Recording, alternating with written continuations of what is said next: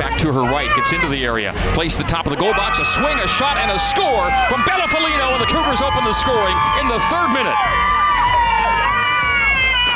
Cameron Tucker gets deep in the area, plays a perfect cross and a one-touch swing from Bella Folino, and the Cougs open up 1-0 in the 3rd minute here in San Francisco.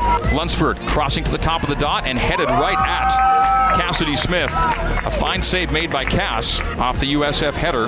That header came from El Solo. Cross comes in from the right side, settled by Caroline Stringfellow. A shot by Coulihan, a second shot by Coulihan, and off the rebound, a score! The first try from Stringfellow was deflected. Michaela Coulihan took one stab at it.